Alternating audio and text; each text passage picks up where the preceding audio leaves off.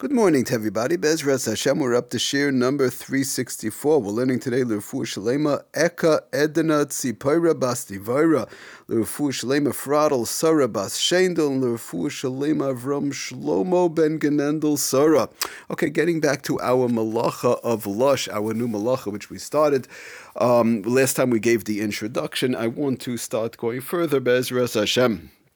What we'll try and do, we want to see if we could first, let's see what is not lush, and then we'll get into all the inyanim which are lush and see how to work with it. But just first of all, we want to, because of the fact there are various different types of mixtures, as we mentioned last time, that lush is basically taking two different type of foods and making it into one mass with a liquid medium in the middle.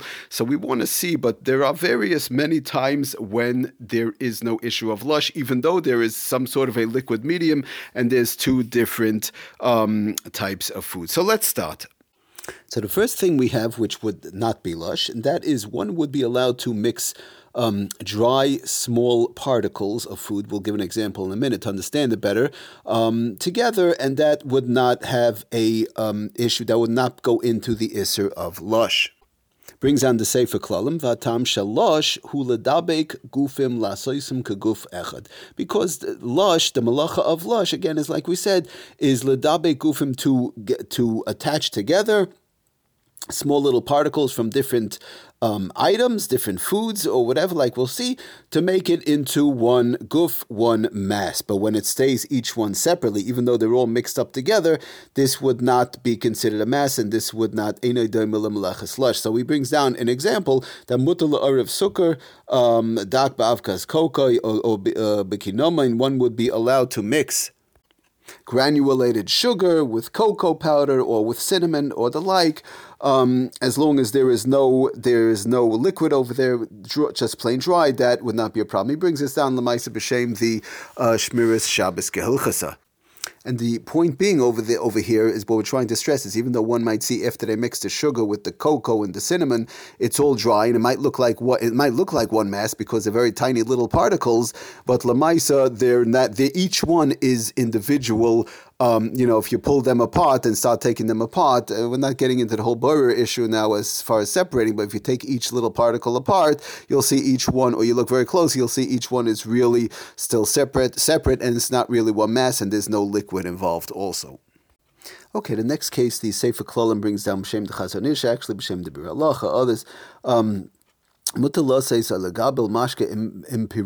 would be allowed to either knead or to put pirurim, which is like crumbs, sometimes little pieces of cake, in b'mashke b'mafrid, when the mashke is mafrid hapirurim, to put it, let's say, into like a coffee. Again, we're not getting into the bishul part, assuming that the coffee, let's say, like a kli shlishi, and no issues of bishul, or maybe it's below yad saledis, by whatever the case is, no issues of bishul, but putting the crumbs of cake, crumbs of cookies, little pieces of cookies, or the like, little pieces of matzah even, into these watery items, whether it's a bowl of soup, which we'll show in a minute, or into a coffee or the like, would not be, and even if one is mixing it around, this is not the isser of lush. So what's the reason why? Vatam shalosh hu ledabek pirurim lasoisim kaguf echad. Once again, that lush, the isser of lush, is making these little crumbs through a liquid form, through a liquid medium, into one guf, into one mass.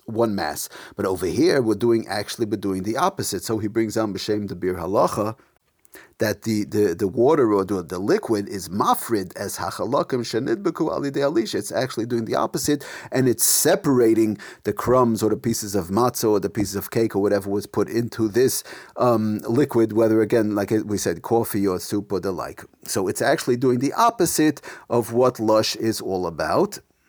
And ends off the Sefer Klalim, ve'im hamashke mefazer umafrid, it spreads it out, and umafrid, who is hepach Meleches lush, this is the opposite, and umutter, such a thing would be allowed to be done. Now, he brings out some interesting examples. Again, like we mentioned, that the putting it into the soup, for example, we mentioned into the coffee. He brings out an interesting case. One puts a pill into, that's, let's say, broken up. We mentioned in the Isser of Tochen, where it's ein tochen acha tochen, breaking up a pill is fine. And now one wants to put it into a liquid in a case where one is allowed to take a pill on Shabbos. And he brings out, interestingly, that or sometimes it's in a spoon or the like, and the little pieces are floating around, or maybe it breaks up into little pieces. But the bottom line is over here that since it's in a large, it's in water or the like, it's just basically spreading out the pieces, and there is no one mass being formed, and this is not lush. This actually comes up a lot by soup. Let's say there's sometimes people who put a small amount of croutons, again, where there's no isser of bishul, a kli shlishi or the like, but where there's no isser of bishul, and one is putting in, let's say, croutons, sometimes they'll put in a lot of croutons. You'll say, well, one second, it might be coming into one mass because he's putting in so many croutons, and there might not be too much soup. So in such a case, we say also this is not one mass. Each piece, even though they're very small, is individually itemized, and we can see them separately. This is not one mass. And actually, the soup per se, again, like he says, he brings this down b'shem the Har Tzvi, the Chazon Ish, and others, that lemaisa, the soup itself is actually it actually separates the pieces and doesn't bring them together, which is actually the opposite of the malacha of lush.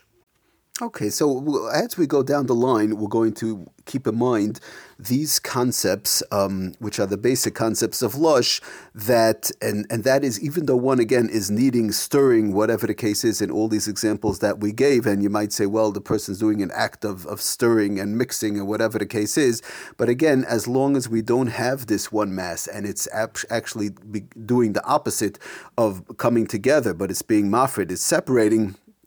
So this concept we want to keep as we go down the line in the various different examples of lush, because we're going to see there are actually cases when we get to all the items that do include lush, whereby once you just put in a little bit of liquid, sometimes it becomes one mass automatically, even without the actual stirring or kneading, whereby it will become a problem.